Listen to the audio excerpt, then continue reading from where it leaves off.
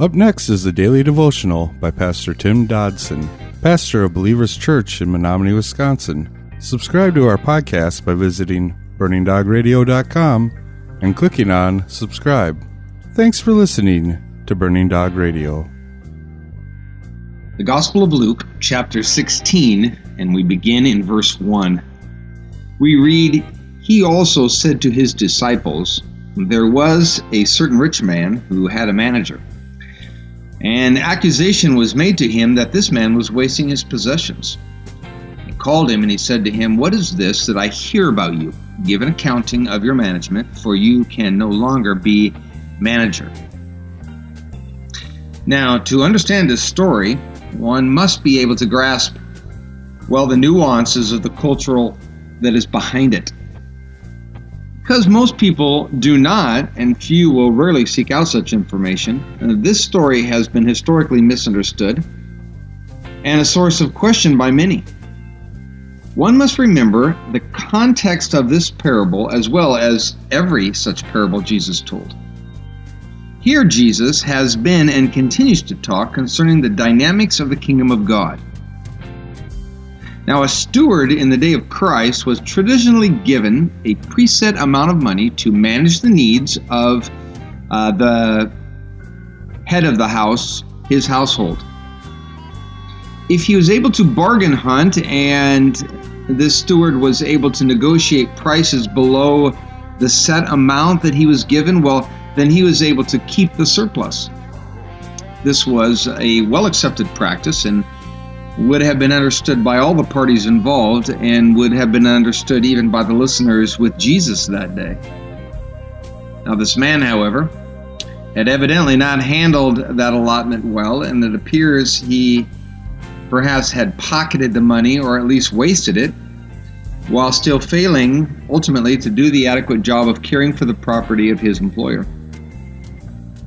When such was discovered, it was evident that he was going to lose his position and thus his security and ultimately his well-being.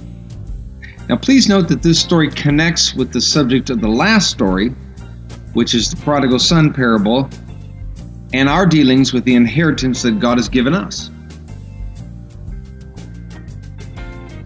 Verse 3, we read, "The manager said within himself, 'What will I do, seeing that my Lord has taken away the management position from me? I don't have strength to dig, and I am ashamed to beg. And I know what I will do, so that when I am removed from management, they may receive me into their houses.'" Now, the steward here knew he was guilty. There was no argument. Yet he anxiously scrambled to secure himself a position of economic and social standing, if not just sheer safety. Obviously, he intended to survive his sin and its consequences. Or at least he so thought. In his pride, you see, he refused to be humbled. He would not take the broken road. No, he would not readily bear the consequences of his sin. He would not humble himself. He would not dig, and he would not beg. You know, it is truly amazing the lengths a man will go when caught in sin.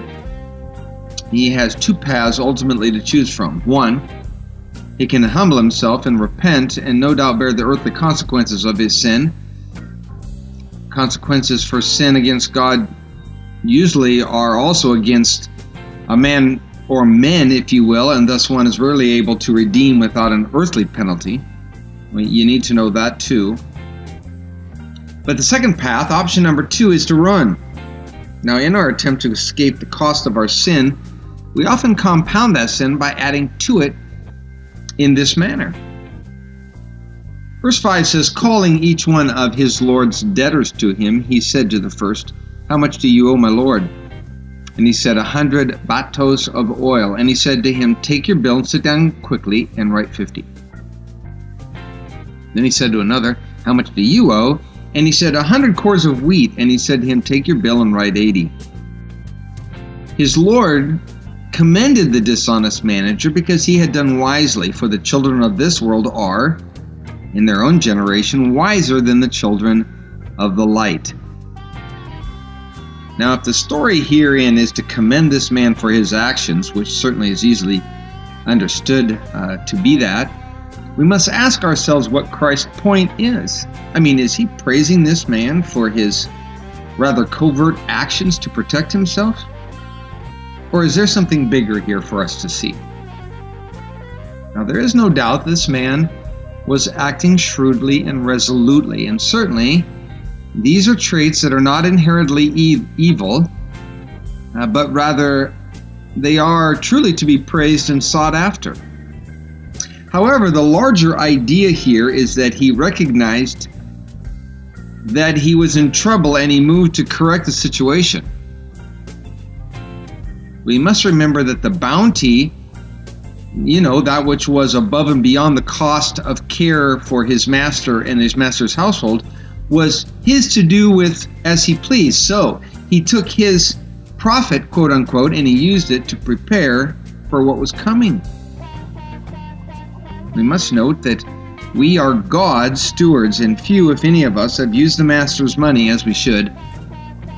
We too are called to take care of the master's house with what he has given us, and just like the story, the rest is for us.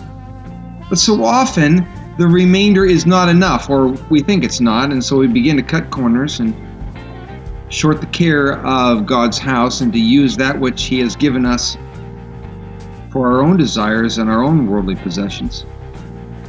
We can forget our place of blessed employee of the master, and our lusts can then consume us. So often we lose our heavenly and eternal perspective and we see only the immediate gratification.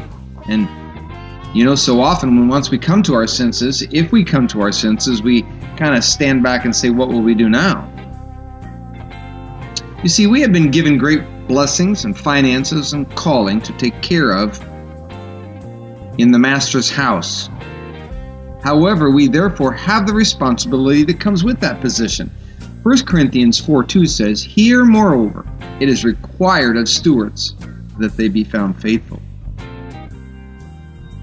Verse 9 says, "I tell you, make for yourselves friends by means of unrighteous mammon, so that when you fail, they may receive you into eternal tents." Now again, this verse is not telling us to live for money or to accumulate it for ourselves.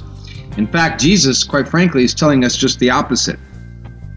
It is known reality that all that we have on this earth will be left behind when we depart this life. However, we need to know that we can spend our money now on things that are eternal. Can't take it with us, but we can send it on ahead.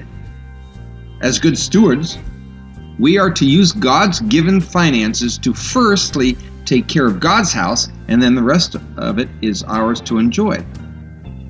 So what shall we invest in? That was our daily devotions by Pastor Tim Dodson. For more information about Tim Dodson and Believers Church, visit jfbelievers.com.